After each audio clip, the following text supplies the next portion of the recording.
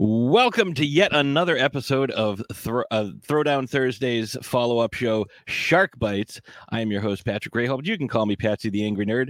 I am here today, back-to-back weeks, with some fantastic writers. I'm here this week with Mr. Anthony McGowan, author of Dogs of the Deadlands, which drops September 13th, which is today, if you're listening to this on the day that it was released.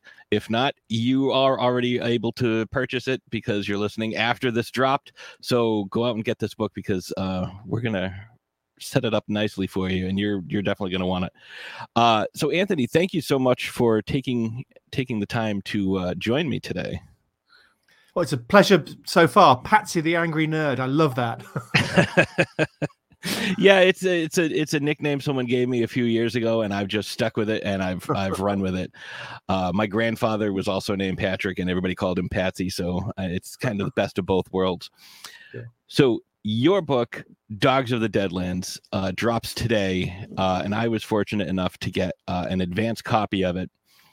And I have to say, I read a little bit of what you wrote at the beginning of it, and like you were saying, it's a bit self-aggrandizing, but I think there's nothing wrong with having some confidence and kind of talking about, maybe your influences when it comes to this.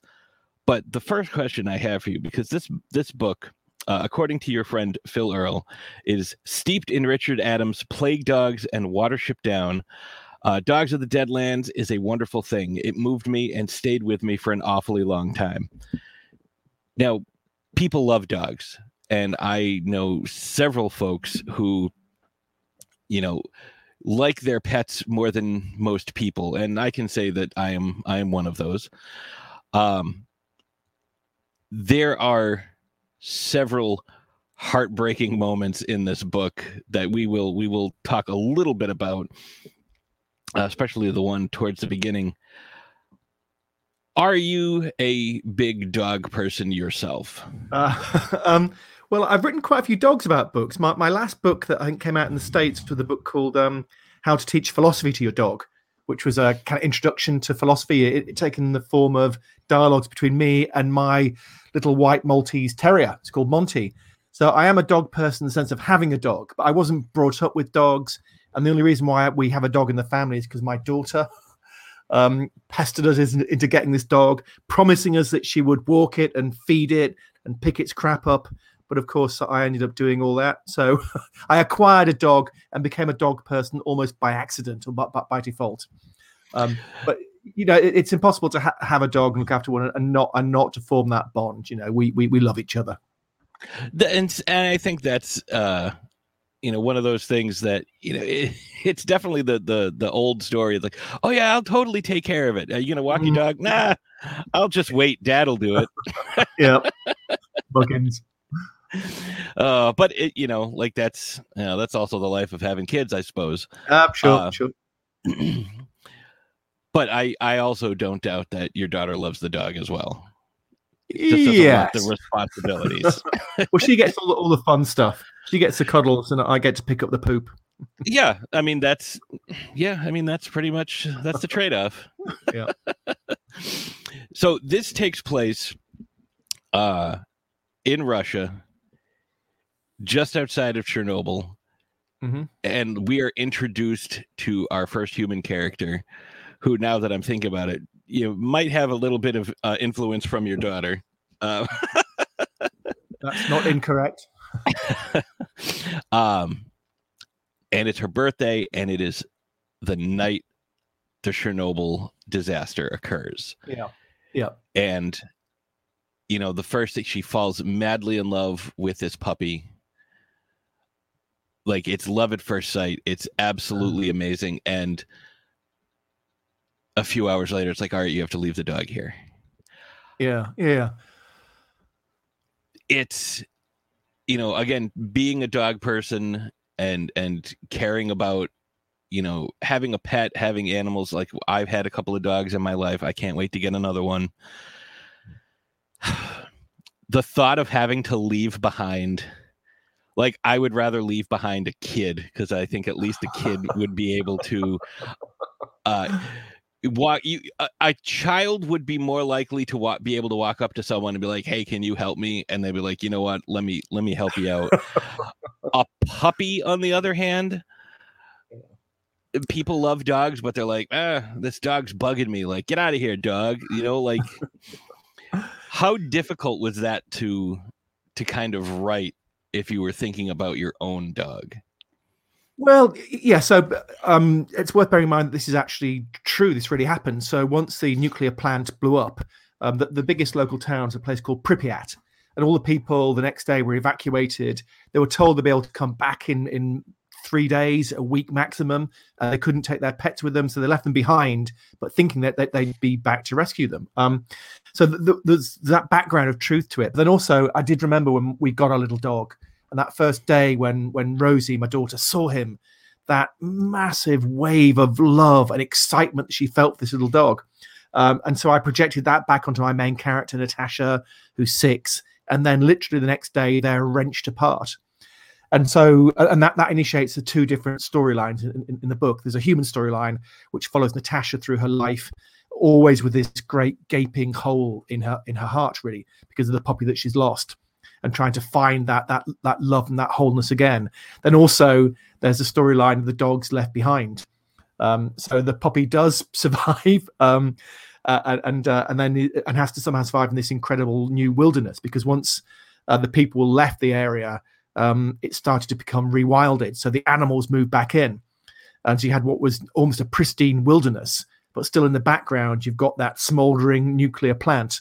So I'll kind of rush into talking about the plot of the story now. But yeah, certainly I channeled both that truth background, that these things really happen, but also that direct experience of watching that bond of love that instantly forms between a little girl or a little boy and their new puppy, and the loss, the tragedy of being torn apart. Yeah, because I mean that's one of those things. Like, I watched the HBO miniseries about Chernobyl, and it was more like how it happened, what was going on, the response to it.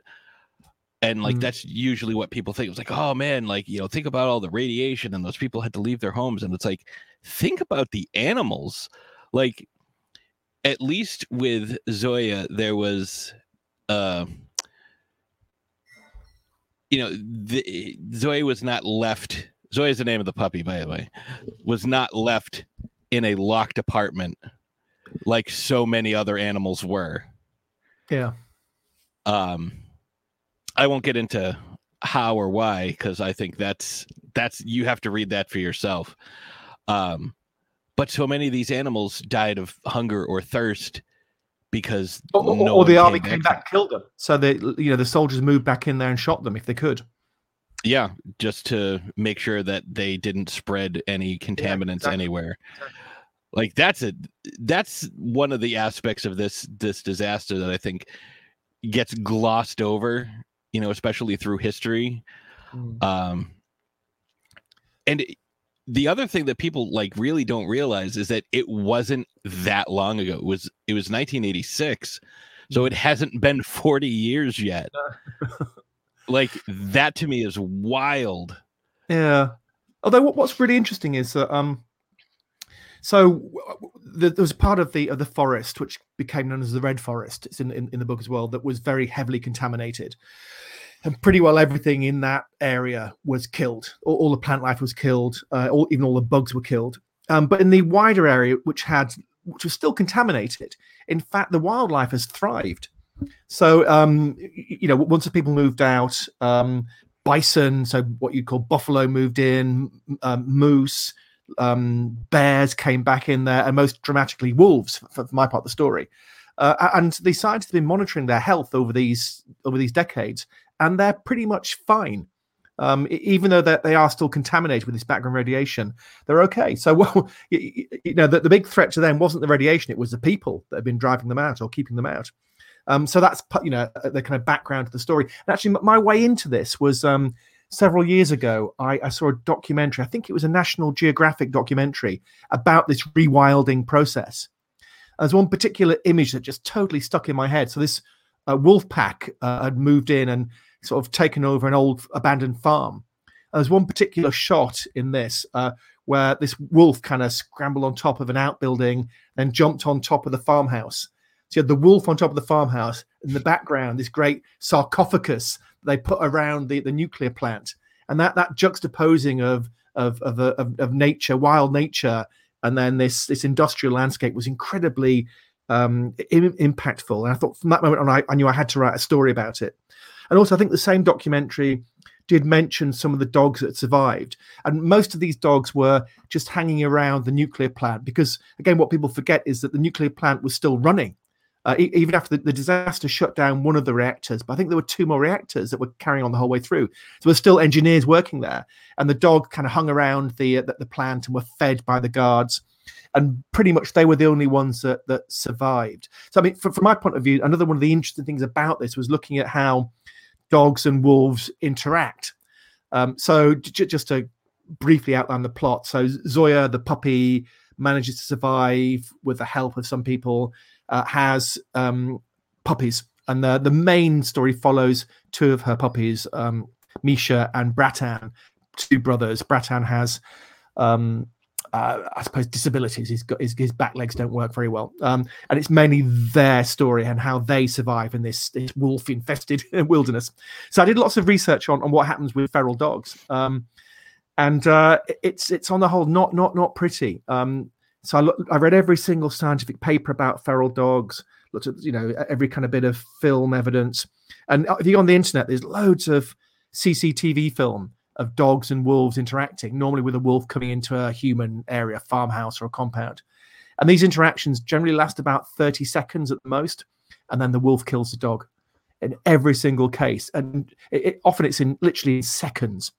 And so, because wolves, they're serious predators, as you know, and they kill the dogs in seconds, even the big dogs. And this is against the kind of background, which is that dogs and wolves are essentially the same species, so that they can totally interbreed. Obviously, wolves have certain adaptations which make them able to survive in the wild better than dogs, but they're basically the same species. Yet those interactions are lethal in every single case, except, crucially for my story, the only time when the wolf won't kill and eat the dog is if it's a male wolf usually and a female dog who's on heat, and then romance may well blossom. But apart from that, the dogs are going to die. So that's the kind of background to this, and also dogs do find it very hard to survive even without wolves in the wild. Again, did so much research about this, and I couldn't find a single case anywhere in the world of where dogs really could survive living like wolves. So they've just lost those adaptations. So nearly always when you get feral dogs, they're in some way kept alive by humans. There's a few exceptions. You get dingoes in Australia, which are dogs which live wild. There's 1 or 2 other cases, but on the whole, they can't do it. They've lost those hunting skills. Their jaws aren't quite strong enough, and also really crucially, with a wolf pack, the males help look after the cubs. But with domestic dogs, the males never get involved in that bringing up the cubs, and again that destroys that economy of that wolf or dog pack. So all that's kind of built into my story. It's dogs fighting wolves in the wilderness, which is fascinating. One of the reasons why Zoya and Misha can survive is that they already have a bit of wolf blood in them, which gives them that edge in that survival context. Yeah, and that's established in like the 2nd chapter. So like we're not going to get into any spoilers or anything like that. But you do get to experience a little bit of like the puppies, first, kind of awakening, and like their eyes aren't open yet, but like everything's being told like from Misha's point of view, which is just very interesting, especially when they meet the bear cub in the early goings of the book. That's very interesting because of the way that you kind of weave that experience, and how it's the point of view of the different dogs, and then the 2 bears that are involved. Yeah. I thought that was really, really well done, and I liked it quite a bit. Well, it's one of the lighter elements in the book. I mean, the book is quite dark in places. It's quite dark, quite violent, and so you need those few moments of light and humor to wrench you out of those dark periods, and that's certainly one of them. But again, that's also based on reality. You know, in the wild, you know, wolves and bears are wary of each other, but they occasionally kind of almost collaborate, and they can be, if not friends, at least they can be not enemies, and that's what happens in my story. Yeah, like at that point, it's like we're not adversaries. We're not fighting over food. We're not, you know, there's no real reason for us to have a confrontation other than we're two different, you know, apex predators. Mm-hmm. So I like the way that this whole thing plays out, especially the way the chapter ends. I thought it's like, all right, this is nice. And, you know, it's definitely something that I could see happening. And then the end of the chapter, it's like, yep. And that's that. Like, that's just how things are now. Okay. Like, that makes sense. Like, that seems like the natural order of things. It's smart. And I like that, you know, because this is geared towards a younger audience. You've written lots and lots and lots of stuff, some darker than others. But I would say this isn't maybe as jovial as, you know, Einstein's Underpants Save the World, which is another book that you've written. But it's definitely for like older kids, you know, definitely teenage. Like, you're not going to read this to your 6-year-old. No, I think that's most of my books, you know, I've written about, I keep trying to count up and get the wrong number each time. I think I've written about 52 or 53 books. And most of my books are probably YA. They're young adult books aimed at teens, older teens. I've written books for quite young children. I think with this book, I was really trying to go for as wide a readership as possible. So I think certainly in the UK, it's being sold as mid-grade, which is sort of 9 to 12. But I'm hoping it's that plus teenagers, and I'm also hoping the adults read it. So, you know, that those influences on this, books like Watership Down, and also the books that were really important, even more important than Watership Down in this, was Jack London's books, The Call of the Wild and White Fang. Even at the time, I mean, Jack London, I think, wrote those as adult books, but they quite soon became the kind of books that young people read, that kids might read. And again, I'm hoping that this might be the kind of book that appeals to both children, but also the sort of adults who enjoy that kind of wild wilderness adventure, and who like reading about wolves and dogs fighting. And who doesn't? Yeah, I mean, I remember reading both The Call of the Wild and White Fang as a kid. I was probably 9 or 10 years old. Yeah. But they are definitely brutal books. You know, I reread them recently, and I'm, you know, I was astounded how dark they are and violent, and also just how brilliant. He's a wonderful writer, Jack London. Really. Oh, wonderful. yeah.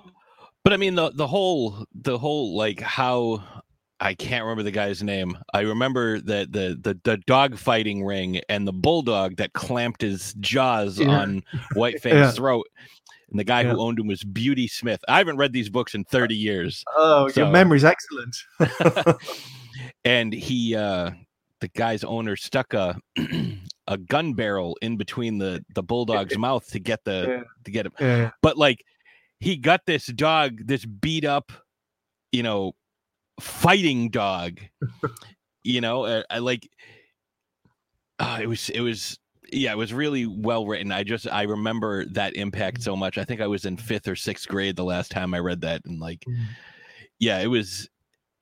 You know, there's definitely some of that influence in your book here, because it's representative of, you know, the alpha hierarchy in the wild, but being told from the dog's point of view. Like, you know, there's this, you know, these motivational posters and this alpha male bullshit that you hear sometimes where it's like, if you're not the lead dog, the view never changes.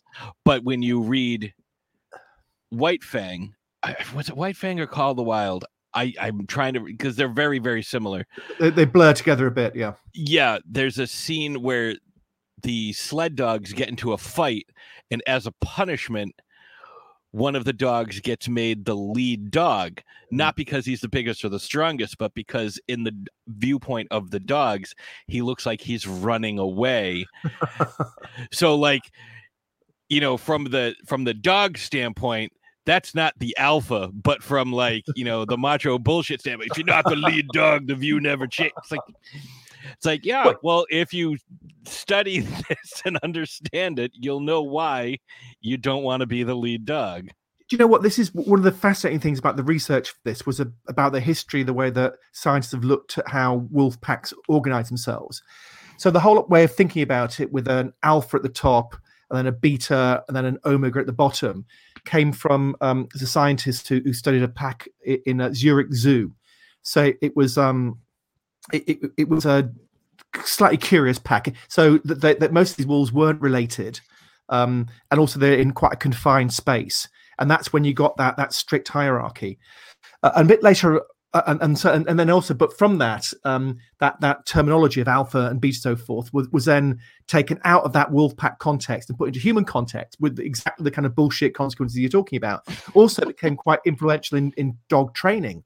The idea that you, as the owner, have to be the alpha, and so you've got to make sure that the dog knows that you're the boss.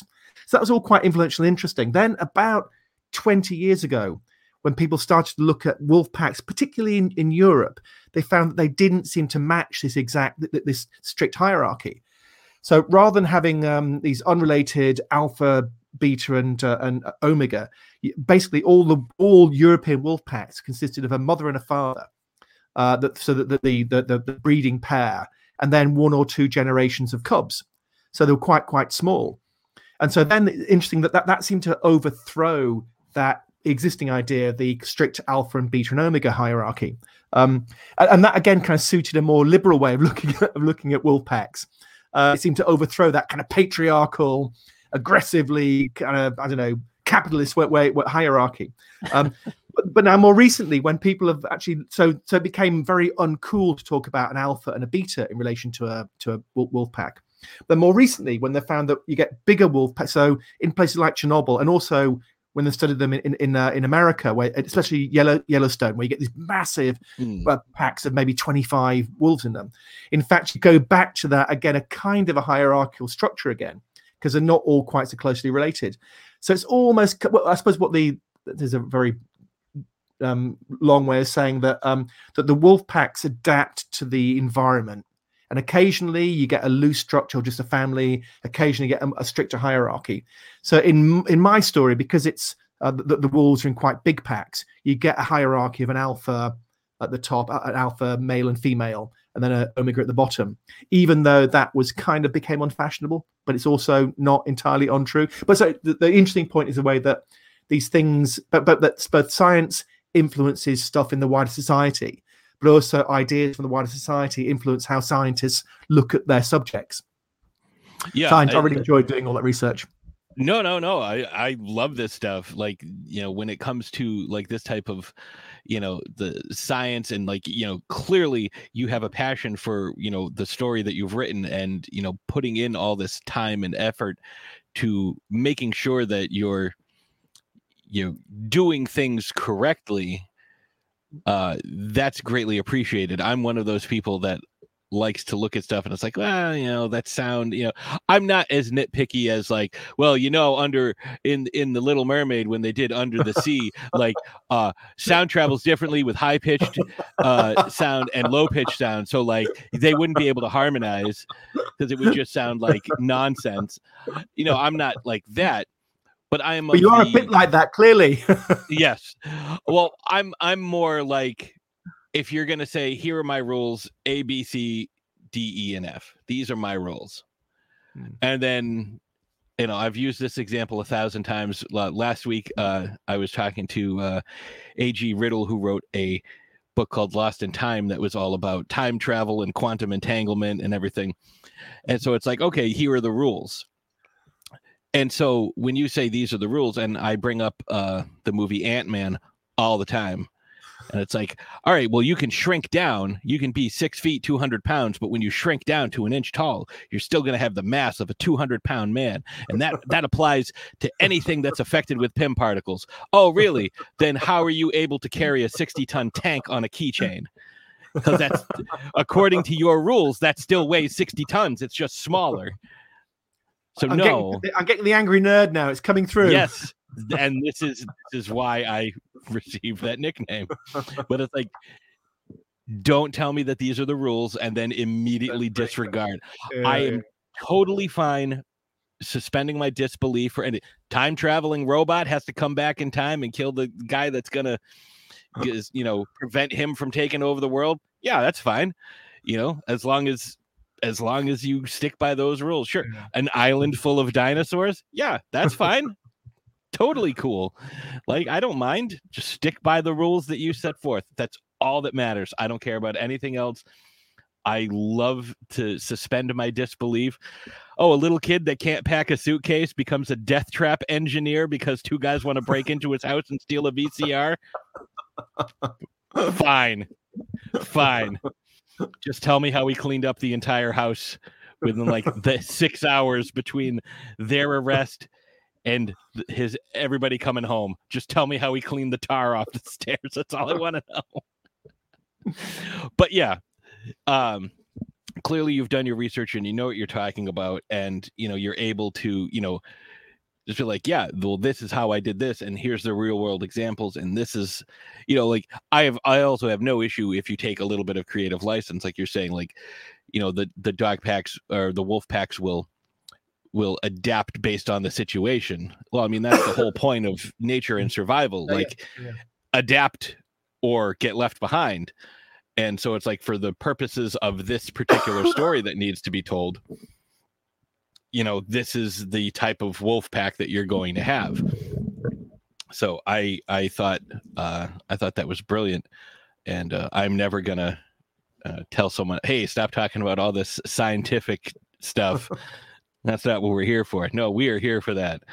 So I had as we talked about a little bit off air, I have several questions, and we've already, what kind of research did you do on this? Clearly extensive. Exhaustive. Yeah. Well, I got to say, also, research is much easier than actually writing. So it's one of those slightly displacement activities. You do it instead of just getting down in front of your computer and hammering away at the keyboard. See, I've some of the stuff that I've written and some of the stuff that I'm in the process of writing, as I'm doing research, be like, okay, how do I make sure that this is believable? How can I have this happen? Did you find that as you were doing this research, like, you'd start seeing all these different branches, and it's like, okay, this is what I'm researching here. Oh, did you know about this? Oh, did you know about that? How often did that happen to you? And I'm not talking about like getting sidetracked, but it's like, oh, this stuff is interesting too. But like, the more you started doing research and the more you wanted to learn and improve your knowledge of the subject matter, it's like you're going farther and farther. Like, all right, here's my story right here next to me. And then like 5 minutes later, it's like, where the hell did my story go?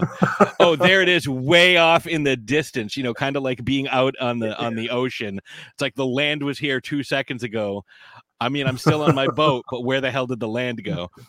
How often did you find that happening? All the time. Well, a particular distraction was, so I wanted to try and find, as I said before, videos of wolves and dogs interacting, which do normally end badly for the dogs.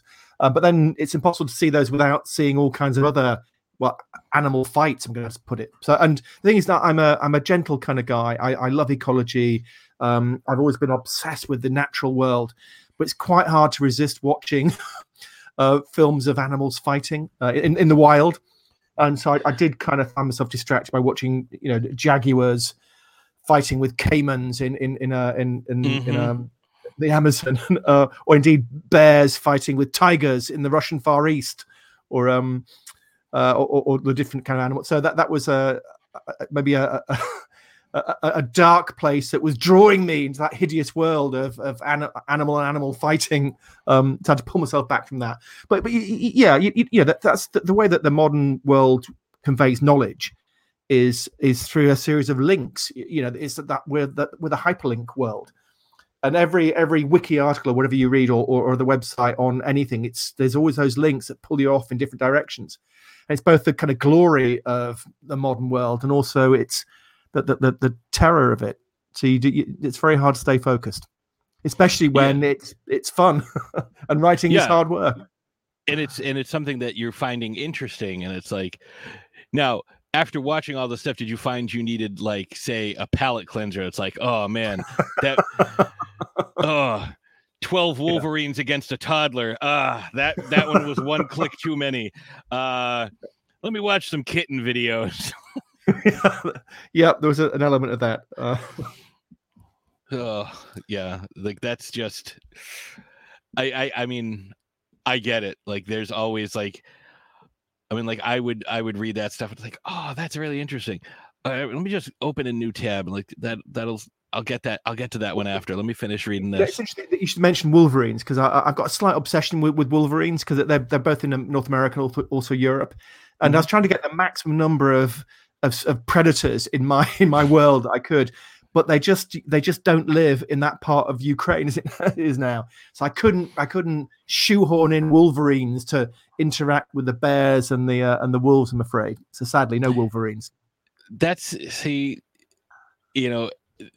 type of thing I'm talking about. Like, you did your research, like, all right, yeah. So there's like Wolverines, there's tigers, there's bears, there's crocodiles, there's 2 sharks that adapted to live on land. Like, like there's an elephant that's just running around stomping on everything. You escape from a Russian circus. Like, I'd read that book. Though I would read that book. I'm glad you didn't go down that route. Like, and you actually, and I want you. Now you've done a ton of research on these animals that have lived in this forest and animals that don't live in this forest. Now, I know there are people who get confused, and there are people who think that because things sound the same, they are related. In your expert opinion, please explain to people why Wolverines and wolves are not the same animals. Okay. The Wolverine, Gulo is the Latin name. Well, Wolverine is basically the biggest weasel in the world. It's part of the musculid family.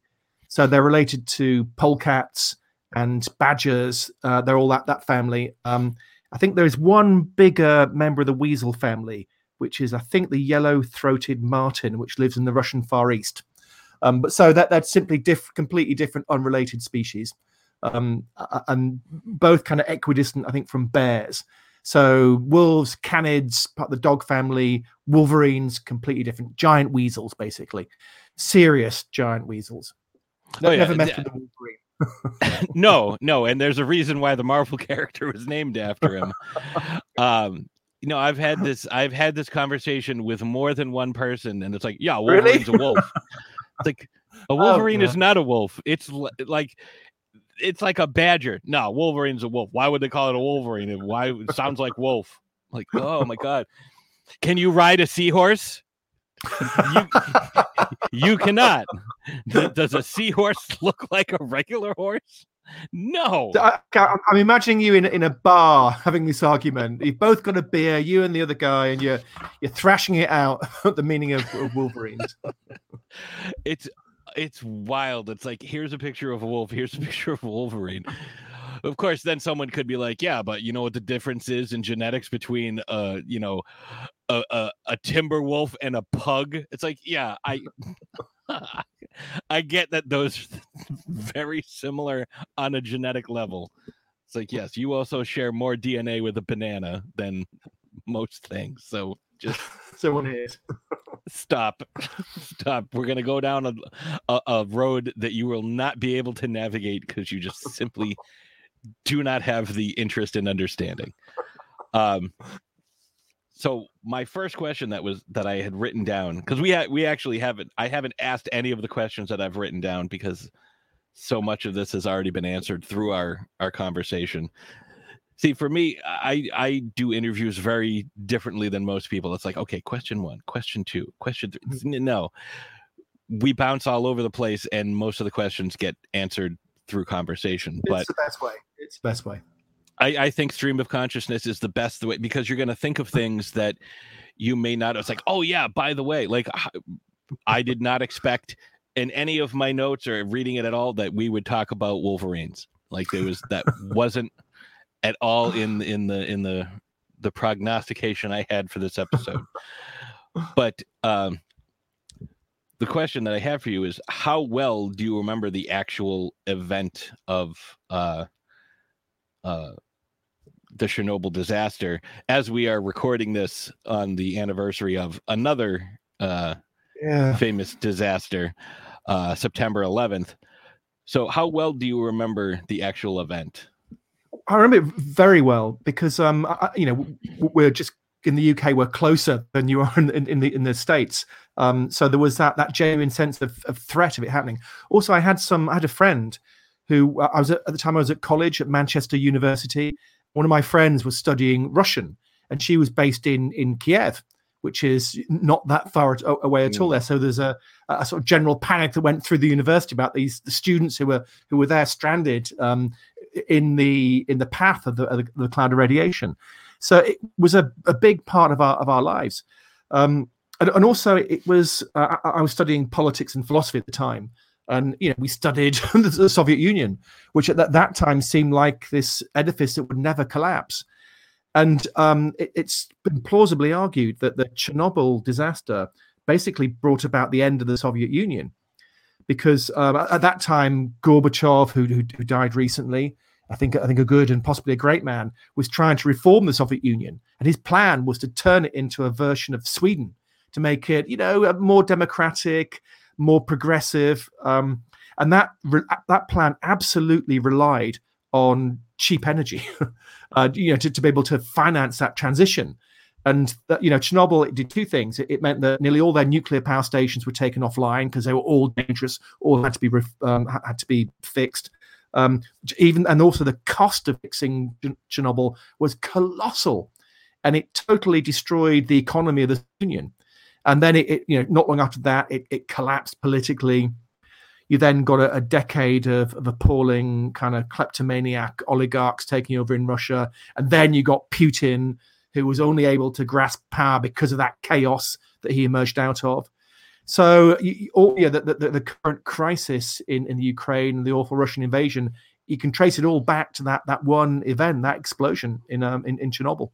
So again, I've gone off on a bit of a tangent there. No, I do remember it very well because of that. We felt close to it, and also there was that direct contact. My friend was there. It turns out they were fine, and Kiev was never badly contaminated, but it felt very real. Oh yeah, like whenever something like this affects you directly, like the morning of September 11th, I was in my English class in college, and we were having conversations. Someone's like, "Oh, did you hear that a plane crashed into the Twin Towers?" And the first thing I thought of was, a few years earlier, a baseball player had been flying a private plane and crashed into the Empire State Building, not intentionally, but I was like, "Oh wow, that's weird." And then we had this one kid in the class who was just so dumb.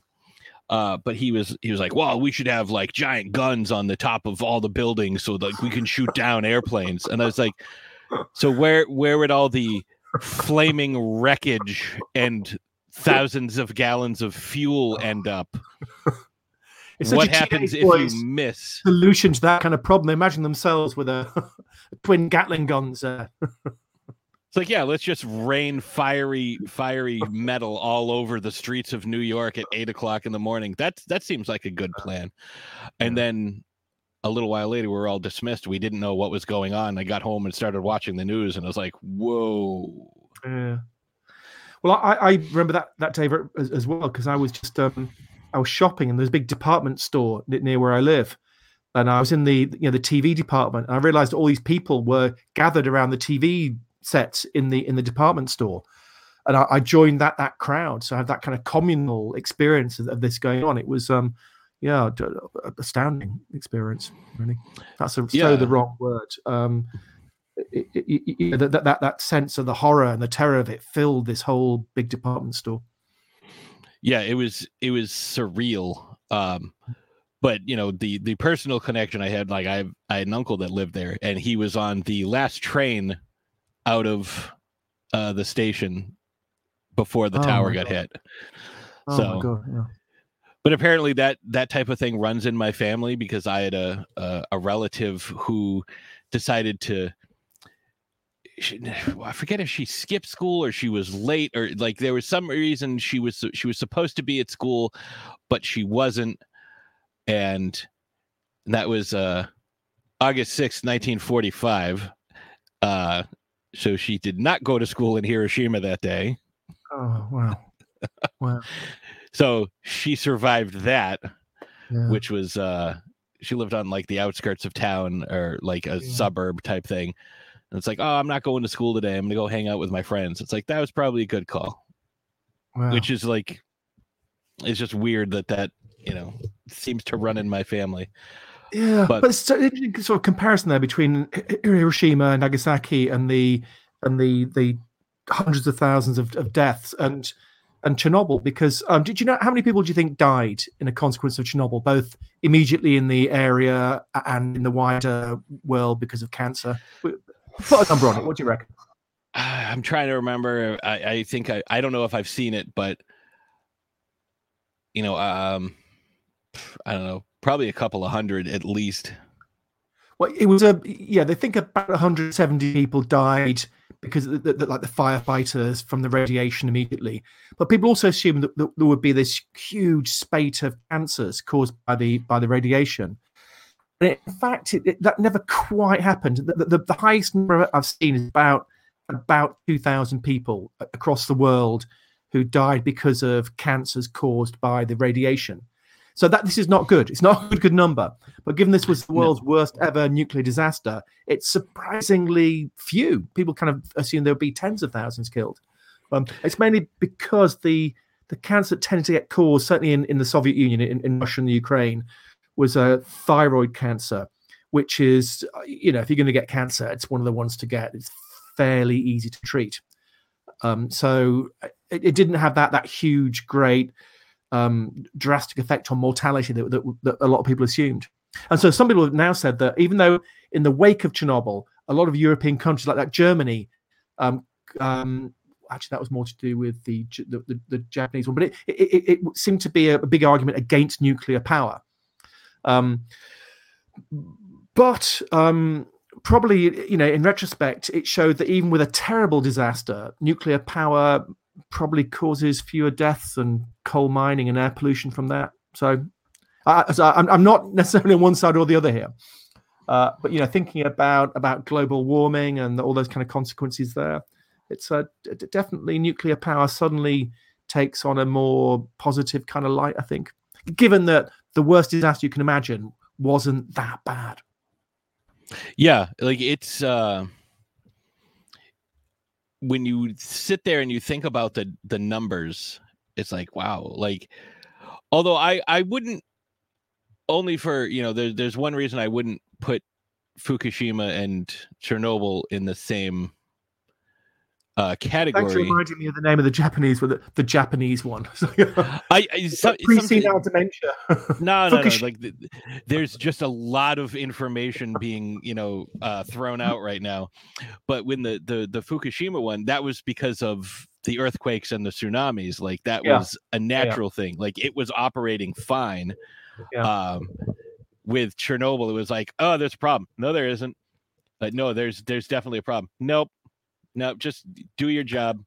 I think we should check this out. No, bang. Like, yeah. But I read one of the biggest sources for the HBO series on Chernobyl was a book by a Russian historian called Plokny, I think his name is. And I read the book. It's a brilliant book. But what they clearly did in the TV series, which is a brilliant TV series, so well acted, well written, looks amazing, but they simplified everything, and they wanted a kind of clear good guy, bad guy kind of setup there, with that central scientist played by Corin Redgrave as the good guy, and the bureaucrats and the people running the planet as the baddies. But it was much more complex. That even the people in the plant were doing their absolute best, and there was this series of almost unpredictable chance events that led to that final catastrophic explosion. And that, you know, these weren't corrupt people, they weren't stupid, they just made some understandable mistakes at this terrible consequence. So, you know, it was and weirdly so, but also the main central scientist, I can't remember his name now, played by Corin Redgrave, that in fact, according to Plotnik, every single decision he made was the wrong decision. But because he, you know, to try and to first of all bomb it with concrete and water, these were all the wrong decisions, but made for understandable reasons. So the world is much more complex than dramatists want to make it. You know, we seem to have this, to simplify and to have that good versus evil conflict going on, when the world's difficult and complex and messy. Oh yeah. You have to have, like, it's like, all right, this, like, oh, he has a mustache, he's definitely the bad guy. Like, you know, definitely they take some creative liberties. I mean, as with anything, like I always refer people to, like, if you ever read the book In Cold Blood by Truman Capote, like, he got all of his research by sitting down with one of the two guys who committed all the crimes, and they became friends. So, like, when you read his account, it's like, oh, he was just an innocent bystander. Oh man, he was just in the wrong place at the wrong time. Oh, he was, maybe he was like, you know, susceptible to like being influenced by this other guy, but it was the other guy that, oh man, what a jerk he was. And it's like, no, they were equally complicit. You were just friends with that guy. Please don't write your histories this way. But yeah, like it's we're like way off topic now, but that's okay, because it all tangentially all sort of connects back to what we're talking about. Everything connects. Yes. Well, it's hard to talk about, you know, a story set in the direct aftermath of Chernobyl without talking about Chernobyl, which then, you're like, where were you when this happens? And, you know, there's always like, where were you when this happened? Where were you when this happened? And it's like, okay, I remember these things. Obviously, I don't remember Chernobyl. I remember the Challenger explosion more than Chernobyl, even though they were only months apart. Yeah. But I remember watching the Challenger in school, like, hey, we're going to watch this. And yeah, that was an awkward conversation in kindergarten to have. Oh gosh, I bet. But also with Challenger, that there was that moment when it happened. It was captured on screen, so it had an incredible dramatic impact. Whereas maybe Chernobyl was a bit more diffuse. That you know the Russians can try to control the flow of information. Right, so like we watched. Exactly. We watched the Challenger, and that. Even if it had been switched, like say this was, you know, Chernobyl was, you know, in Texas, and, you know, this was a Russian space launch, like watching it made it real. The other one, it's like you didn't see it happen, like you're saying, but maybe it would be different because it was closer to home. Like that was the other thing. Like that was, those were American astronauts. That was, you know, Krista McAuliffe, the teacher, and so I know we've been going for about an hour, and that's what we discussed, but I do have a couple more things I want to get to, if that's all right with you. Yeah, I've got nowhere special to be, don't worry. All right. So we talked a little bit about one of my other questions, like why did you decide to write this book, and, you know, why do it the way you did? You already answered that question before I asked it, you know, talking about that National Geographic documentary with, you know, the shot of the wolf on the farmhouse with, you know, Chernobyl looming in the background, or the plant looming in the background. So there are a lot of strong emotional moments in this book. So my question for you is, what was the most difficult part of writing this? It's very hard to answer that without giving away the ending to the book. So, I suppose that the book ends with a very poignant moment, which is both a kind of a reunion and a separation at the same time. And I really had to get into the mind of my characters and experience that incredibly intense combination of those two things of union and loss. So it's it's a book actually that all the way through, I suppose, deals with death. And that's that's always the big one, the big issue. And so I knew that that the story needed this incredibly emotional, impactful end. So hopefully all the way through, what drives you as a reader is, I suppose, the sense of adventure, the excitement of reading about these conflicts, with then the emotional human storyline as well. But I really wanted to bring it all together, and at the end, I wanted people to have that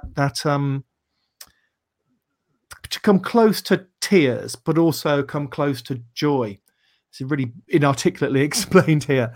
But I think I wanted to have that maximum impact by bringing together those two extreme emotions, that heartbreak and that happiness together. And when I kind of wrote it, and I thought maybe I pulled it off, and I put my manuscript down for a few days and came back to it, and getting that bit of distance. And I did have that lump in the throat, the little glistening of, of moisture in my normally cold eye.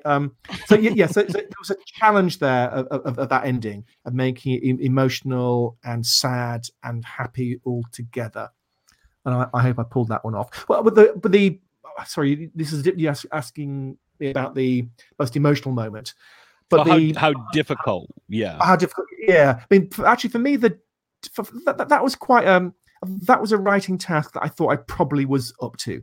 I've written lots of emotional scenes in my 52 book career. I should stop writing that; it's too many books. But for me, the biggest challenge was actually these two storylines. So there's this human storyline, and then quite a complicated dog storyline. And so I had to get the timelines to work together, and then and have the two dovetailed, and you cut from one side to the other. And that was a technical challenge that nearly broke me as a writer, because my normal way with writing is I get an idea for a story and I sit down and I start typing, and what comes out 6 months later is pretty much the book. I don't have to do much planning. The sort of plot just grows out of the characters and the situation. Whereas here it was as I say, this great technical challenge of making it all work together, and that's not what I'm good at. It almost needed spreadsheets. I've got writer friends who have when they're writing a book, they have Post-it notes all over the wall with the different plot lines. I don't do any of that. In a way, I should have done that. It would have been better, but I just tried to keep it all in my head, and it was too much for my poor little brain, I'm afraid. So that was the greatest challenge, just simply getting the structure and the plot to work. See, I have a similar style. Like if I have a quick story, it's like, all right, A to Z, this is what's going to happen. I can just sit down and write it out. But it's like, all right, now I'm world building. Now I'm like, I'm taking on a grander task. Like I have a notebook for something that I've been writing for a few years, and it's going to be another few years before it's even close to finished. And it's just like, it's like, all right, I know that we're getting from here to here. I know where the story is going. I know the principal players, but like they have to go to these different places, and like there's a lot of side quests and fetch quests, and there's this like, where are they in the world? Like, what is the landscape? Where are the mountains? And it's like I have maps that I've drawn, and it's like I have just like notes. I have like this sticky note, and I'm like, this is what this looks like. This is what that looks like. This is where this is. It's like, oh my God. Like, I don't understand how some people do it, because when I'm writing each chapter, it's like, all right, here's the backstory of this person. I just sit down and I write it. I don't have any of the notes, and that's like, oh shit, now I got to put this in the right timeline, and like, when was this person? When did this? Why do they have this necklace? Is it an amulet? Like, what does it do? Oh man. Well, and like this story is like it's like there's magic and science and like it's so weird. There's so much to it. And it's like I'm gonna write a story and I'm gonna put everything I can imagine. There's gonna be werewolves and aliens and I assume it's gonna be a trilogy. It can't just be one, but it's got to be a trilogy or a. Oh, it's at least a trilogy. Like, oh my god, like. Since George R.R. Martin, a trilogy is not enough now. We need at least 5, ideally 7. It could be like yeah. It's funny. We actually on our 300th episode of Throwdown Thursday, we had a big live event and we had some folks on and we talked about we did trivia, and one of the trivia questions was how many books are in the Hitchhiker's trilogy. Well, he once made a joke about the 4th in the trilogy. I think there's probably now at least 5 or 6 or there's 6 that he wrote, and there's 5 that he wrote, and there's a 6th that was written after his death. Right, there we go.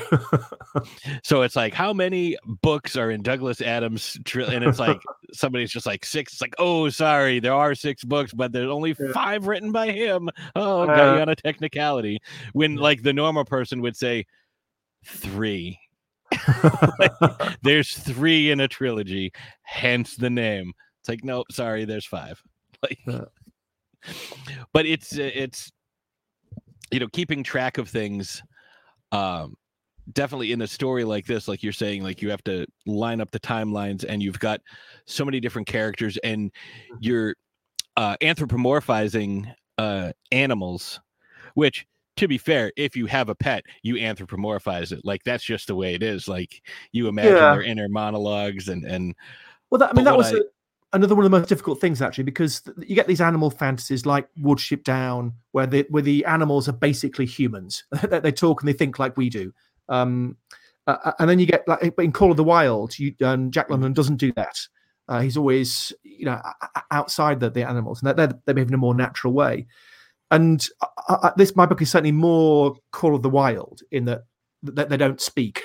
They don't philosophize. They don't have long conversations, but they do. I occasionally translate some sort of doggy language into a yes or a no or a come, and yes, they are clearly a bit more human in their emotional responses than actual real dogs.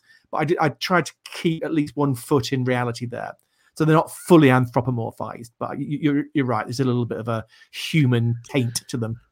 Well, I mean, that's the thing, though. Like, there's no way to say that this isn't how the mind of a dog or a wolf operates.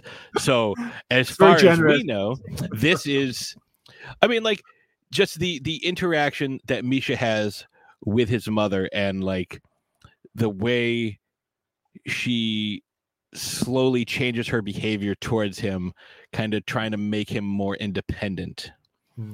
And he's understanding it, and the way you're describing it is like he's understanding.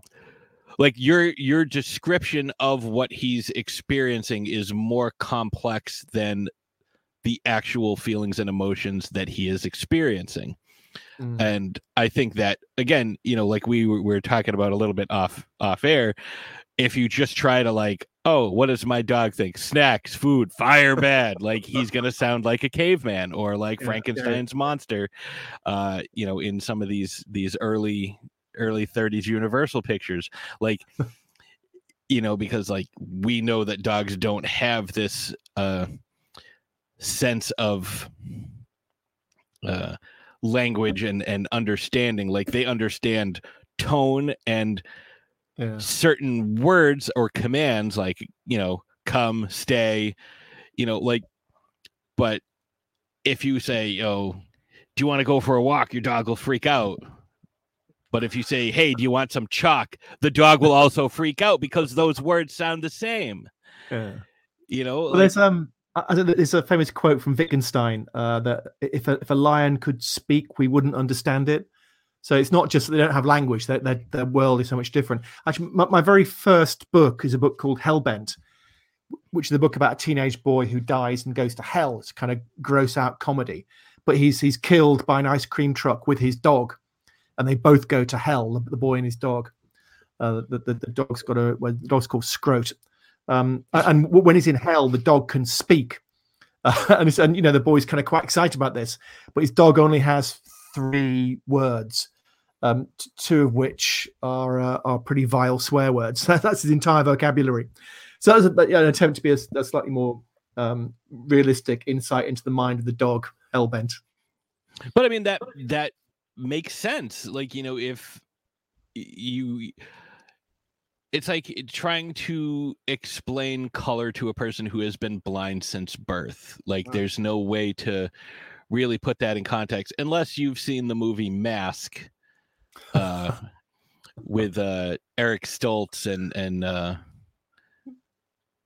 what is her name from Jurassic Park, where she's blind and he's trying to describe colors to her and she doesn't understand it. So he takes her to the kitchen in this camp and takes like a potato out of a boiling pot and puts it in her hand. He's like, "This is red," and like gives her some cotton. He's like, "This is billowy." Like, he's describing things in a way for her to understand. Like, he takes her and like gives her like some plants. He's like, "This is green." Like, she has no context. And like, that's the same thing with a dog. Like, a dog doesn't understand complex, nuanced emotions, like oh, my child is allergic, I can't keep this dog. The dog doesn't understand why it's being abandoned.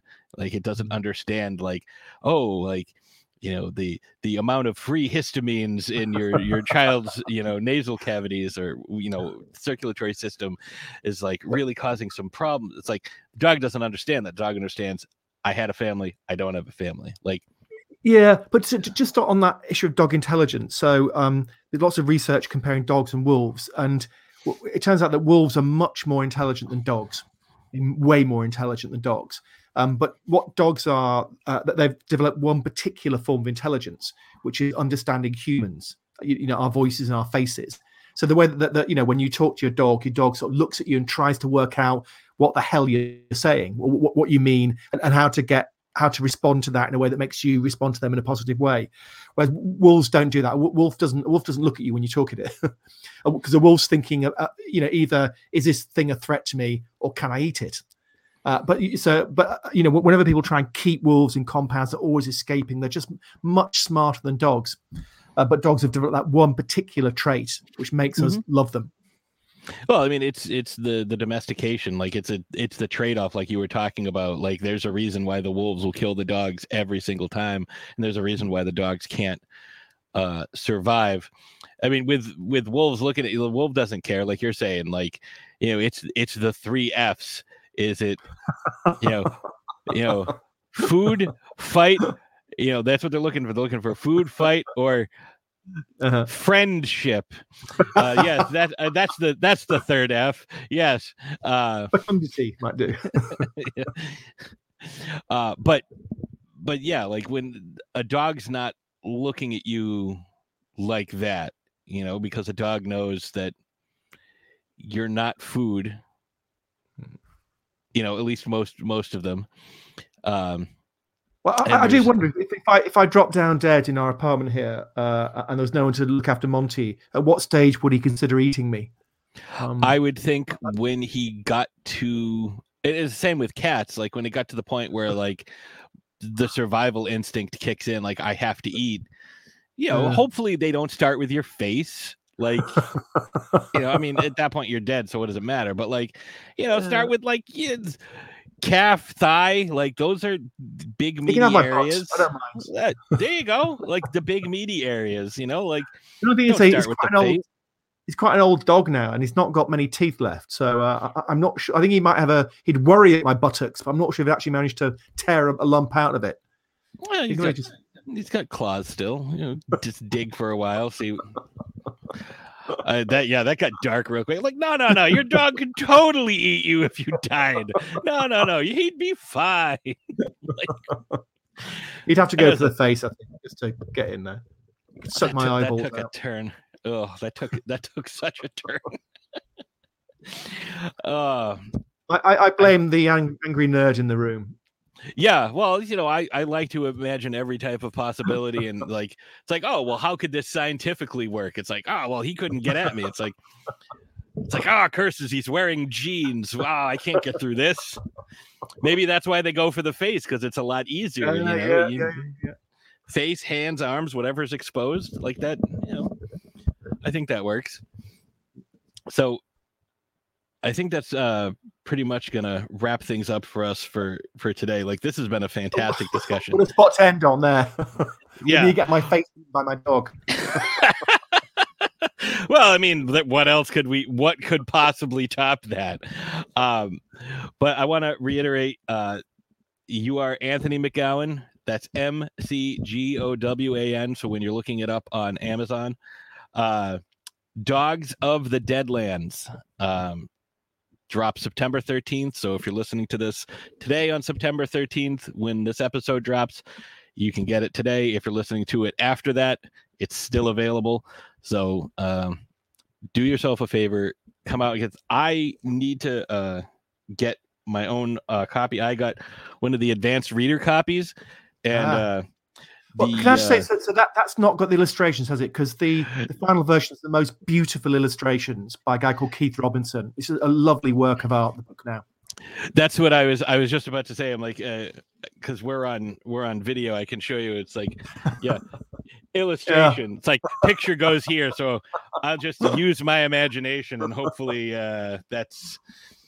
But I mean, it does have a very nice picture on the cover, nice black and white picture, and it definitely evokes like what you were talking about with the wolf standing on the farmhouse, because you've got the animals on the front and the looming cooling tower and structures in the background behind this dense forest during a snowfall, which I really like. So, I mean, while I enjoy getting the advanced reader copies for free, I also like supporting the authors with whom I have interactions. So I will definitely be picking this up. That's very kind, Patrick. I appreciate it. Oh, of course. You have to support the art that you like, and that's the thing. Like, people complain about, and I've said this 1,000 times too, people complain about all the prequels, sequels, reboots, and spinoffs, but if they stop making money, people will be forced to, think originally and do, original stuff. And this is definitely something that I think should have more attention put on it. Like, the fact that there are, at this point, third and fourth and fifth generation animals that have survived this, inhospitable place where, people still do not live. Like, you might go for a visit for a little while, but nobody lives there anymore. But it's this thriving ecosystem without the interference of humans. And maybe there's a lesson to be learned there. When nature finds a way. Well, this kind of, again, this is a weird thing that I like, and I found this in my research. This just lends, to me, more credence to the alien seeding theory that I'm guessing by the look on your face, you are not familiar with this theory. It rings a vague bell, but so what the life on Earth comes from humans come from aliens dropping humans into onto various planets, various ecosystems, just to kind of see what would happen. A very, very advanced civilization, at least a type 2 or 3. It'd be a fun game to play. Well, every creature on this planet adapts to its environment, with the exception of one. We make our own environment. Right. We go in, we change it, we suit it, instead of like, this looks like a good place to gather a bunch of sticks and raise my eggs. Let me put this up in a tree to prevent it from predators. We have no, we don't have claws or fangs. We can't run, can't swim. worth a damn. We don't spit venom at people. Metaphorically, some of us can. Yeah. I love the kind of creative possibility of that idea, but it does come up against the problem that you can find many of the steps in between are evolutionary steps linking us to earlier primates. So, oh yeah, I'm not talking about like dropped like as we are now. I'm talking like we have these different species. Let's like basically planets or zoos. Like, oh man, like. I just took a trip to Giraffe Planet. It was awesome, but really no diversity. Like, what if we took like we got the Giraffe Planet, right? And we kind of like think about like an exchange student. Like, all right, we're gonna grab some of these antelopes and gazelles, and we're gonna drop them on Lion Planet. What do you think about that? Like, obviously some of it is like. You talk about your epic trilogy or quartet or quintet. Is this all part of that then? Hey, this is part of it. Yeah, like excellent, I want to go to Giraffe Planet. I think you might enjoy this. Like it's some wild stuff. Well, make sure you get it shifted out of your notebook and onto your computer and get it. It's slowly making its way there. Like I've got. I don't know, around 100 pages written, and then I've got far more notes like this. Yeah. I don't know if you're familiar with the Tripods trilogy by John Christopher. Yes, very much so. That's a huge influence on this. Like there's a lot. Actually, the first chapter, the prologue of that book of this massive story I'm working on, can be found in my recent book, How Much Do You Tip an Exorcist? It's the short story. It's the last. Thank you. It's the last story of the book. It's called Winter's Discontent, and like in the story, like the people of the before the main conflict happens in the story, there is this massive tripod that comes tromping across the land. Like I've been fascinated with that since 1991, and I've implemented it in a lot of different stories. I didn't get to read the whole thing until I was almost 30 years old. I just kept rereading the first book over and over, and when I finally got to read the whole thing, I was like, oh, this is awesome. I've only ever read the first book, and I'd forgotten that it was a trilogy. I've got my old high school copy of it, which I stole from high school. But that was I'm amazed that the Tripods and John Christopher is a big player in America, because he's a very British kind of writer, and the book so I'm delighted that he's spread across his glorious spread across the pond. He's a fantastic writer. Another brilliant book for adults called The Death of Grass, which I read a couple of years ago, which is a post-apocalyptic thing where there's a disease that's come in, a virus that kills all species of grass. So that's all the grains are gone, rice is gone, the grass animals feed on. And so that triggers this post-apocalyptic dystopia. Great book. Interesting. Yeah, I'll check that out. That sounds good. I'm a big fan of any story where it's like you think it's like, oh, it's like a Viking society or like an agrarian society, but it's like no, it's hundreds or thousands of years in the future, but people have kind of regressed, and that's what the Tripod story is. It's like. Like, oh, exactly. Yeah, there was a clock in the town, but like Will's dad had a watch, and it's like, whoa, a watch. Like, it's wild. Like, they find the ruins of like New York and like a subway, and like, I love stuff like that. Like, it's so like, that's what I want to write. So, write what you love. Exactly. Write the story that you would want to read. That's how I look at it. So, yes, you have 52 books. Let's get back to talking about you as we wrap this up. As I said half an hour ago. Let's, you've got all these different books. You won a Carnegie Medal for Lark. So definitely check that one out. There's so many, like, the easiest way, I think, check out the Wikipedia page, because it's all there. And that reminds me, what did we talk about specifically? All right, so this is the last thing. All right, As my frequent listeners know, I have a severe case of ADHD, and sometimes I'll get ready to talk about something like we discussed off air before we started, because there was one specific thing I wanted to bring up. Now, and you've said this has been happening in the UK as well, with folks over here in the US finally realizing their worth and how valuable they are to their companies versus or to their employers versus the compensation that they receive for their work. So many people have ventured out into new areas of employment. Maybe it's something that they've always wanted to do. It's like, I always wanted to work in real estate, or I always wanted to work in a travel agency, or I always wanted to do X, Y, and Z. And people are finally taking that chance. And I know there are a lot of folks who, I don't want to say are like stuck in a rut, but like they've gotten themselves into a situation where they're comfortable, they're happy, they may not be completely content, but they're stable and they're able to do what they need to do. And, maybe they decide, you know what, I don't want to do this anymore. I want to be a baker. And so they take a chance, and maybe something happens and it's like, well, obviously this wasn't meant to be. You struggled for a while to get your work published. Mm-hmm. And you finally got your first book published, and there was a slight issue.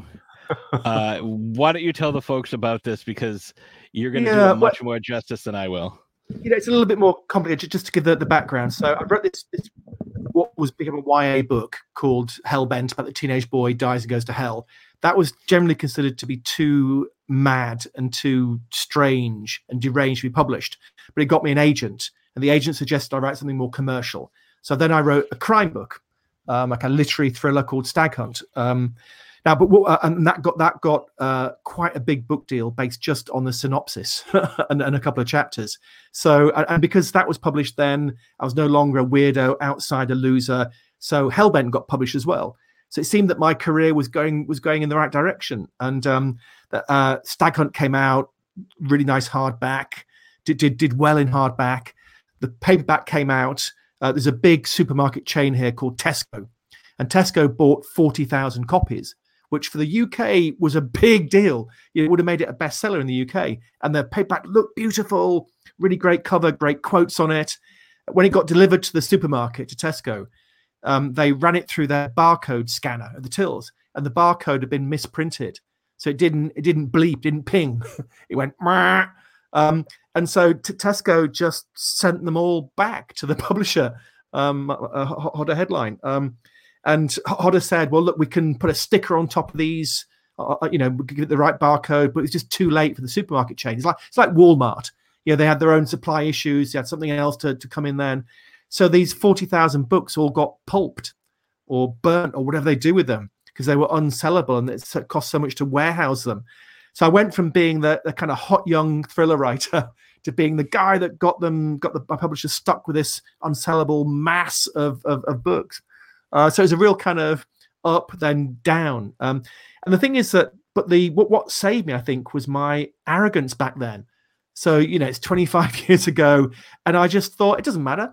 Everything will be fine. My new book will be really successful. It'll all blow over. And it didn't, because the publisher just had this. I had this stench of death around me from this catastrophe. It wasn't my fault. I got apology letters from the company boss, but just they didn't then promote my second book at all. It sort of disappeared. My second adult thriller. And so, in fact, it was I suddenly then went right down, and it became, a big struggle to get back up to where I'd been before. And it all, most things that go wrong in my life have been my fault. Bad choices, stupid decisions, mistakes. This was something I didn't do wrong, and it nearly destroyed my career. I have bounced back in the end, but it was touch and go. I mean, so that's definitely. Go ahead. Well, I'm just going to say that for most careers that your listeners choose, how well you do in those is kind of up to you. I know things can go wrong, but basically, if you work hard and you're clever and you're focused, you'll do okay. With writing, it's not just up to us. You need that coin to come up on the right side several times. Just to get published, you need that bit of fortune. Mm-hmm. The right editor needs to read your book when they're looking for that sort of thing anyway. And that is out of your control. And the barcode thing was completely out of my control. So it's a terrible career, terrible life. I'm going to retrain as a bookkeeper or an accountant or a police officer. I don't know. But it's one of those things where it's like, just because you've hit a snag, and obviously this was a significant snag. Yeah. And it threatened you. If you were like, oh man, like, but you knew the quality of your work. You referred to it as arrogance, but you knew the quality of your work. Like that's the thing, like knowing your worth, knowing that, you have this ability, this skill. It's like, you know what, like this happened, but it won't happen on the next one. Like, I know that the next one will be, and like, that was your attitude. And I think that's the attitude that a lot of people have to have. Like, we discussed a little bit, like, a year ago, I was out of work and it took, 5.5 months. And I had one interview over all of that time, right. And they went with somebody else. And it's like, oh, like my wife and I are going away for our anniversary. And it's like, if I don't hear back from anybody by the end of this week, like I'm just going to have to work in an Amazon warehouse, which I don't want to do, but at least I'll get paid and I know I'll get hired. And out of the blue, someone's like, hey, one of our mutual friends is looking for production assistance on a movie. I've always wanted to work in movies. And that was last September. And since then, I've gotten to work with 2 Oscar winners and a guy who should have a handful of Oscars. I've met a bunch of really amazing people, not just like, actors and directors, but like, the folks that work behind the scenes. I've learned so much about film. I've done 5 feature films. I've done commercials. I've done music videos. Like this is the best job that I've ever had. Like I'm very lucky to have an incredibly supportive wife, because this isn't consistent work. Yeah. Well, I suppose what happened there is that you had the skills and the abilities to seize that chance when it came, didn't it? So you needed both, I suppose. You need both that stroke of luck, knowing a guy that could get you in, then also you need that your own personal qualities and expertise. Yeah, it's helped that I got my first job in 1995. And I've had a lot of different jobs, and I've amassed a lot of different skills, and those skills are transferable over to different departments, and it's also a good work ethic. It's like, yeah, this is going to be hard, and I'm going to be working 12 hours a day, and it's going to be raining, and it's going to be cold, and I'm going to be uncomfortable. It's like, well, it's going to be raining and muddy. I'm bringing extra socks and shoes. And that evolved into, I'm going to buy better shoes that are waterproof. And that evolved into, like, now I have my waterproof shoes. Now I have my thick socks. So yeah, it's 3 degrees and there's a 40-mile-an-hour wind, but I've got my layers.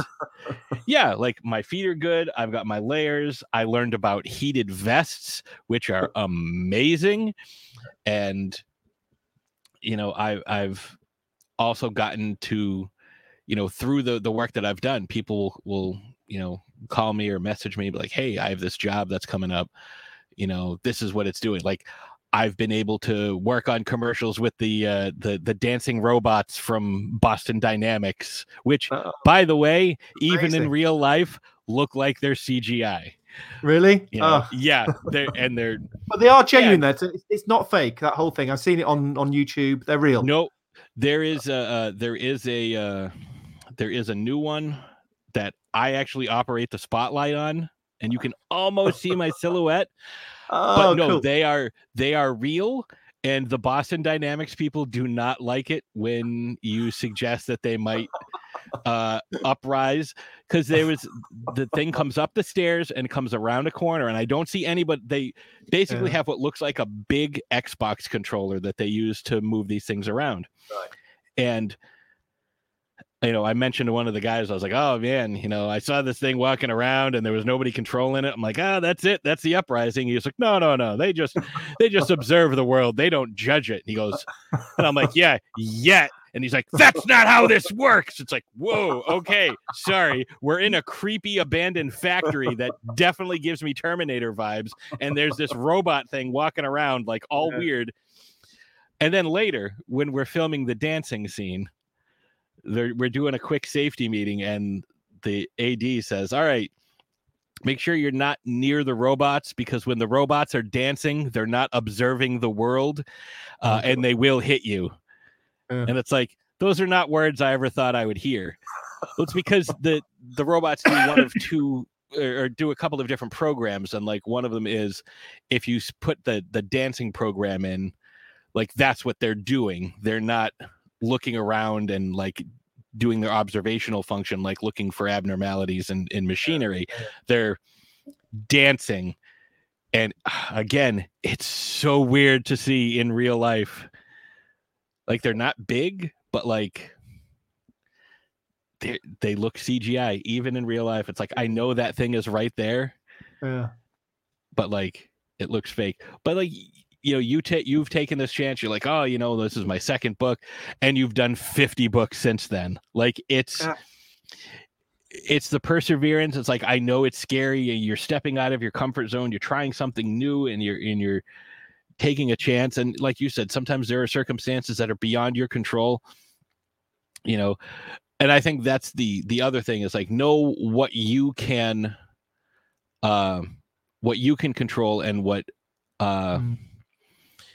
take responsibility for your actions. It's like, well, I shouldn't have done X, Y, and Z, but A through W weren't my fault. Like all these things that happened, like, like the barcode thing, that's not something that you did, and they offered a solution, and Tesco was still like, we'd still rather not. And it's like, now you have 40,000 books that, where'd they go? Like, I'd like to think that they weren't, I'd like to think that they weren't burned. I'd like to think that they were recycled. So that's what I'm going to believe. I'm going to believe that. Yes, they put them into one of those like big industrial shredders, and like kind of put them back into like paper form, and like they use that to print your next book. So that's what I'm going with. That's the more, I know it's hopeful and optimistic, but that's what I'm going to go with, because we could use some more hope and optimism in the world today. Patrick, you're not the angry nerd. You're the optimistic, positive vibe nerd now. I'm doing my best to kind of branch out a little bit. But I want to thank you so much. I know we said an hour, and it's been well over an hour and a half. Flown by. I really enjoyed it, Patrick. And you are welcome anytime you put anything out, or you just want to like, hey, I want to come on and shoot the shit about like, evolution. And, I would love to have a conversation with you and my wife, Ashes, who in her degree, she has a concentration on genetics and evolution. And I think we could have a fascinating conversation about, wolves and dogs, and how we've gotten to where we are. I'd love that. But again, Dogs of the Deadlands, Anthony McGowan, dropping September 13th. Feel free to pick this up as well as any of the other books of his that strike your fancy, with 50 plus of them. I'm sure there's something that you're going to find that you're going to enjoy.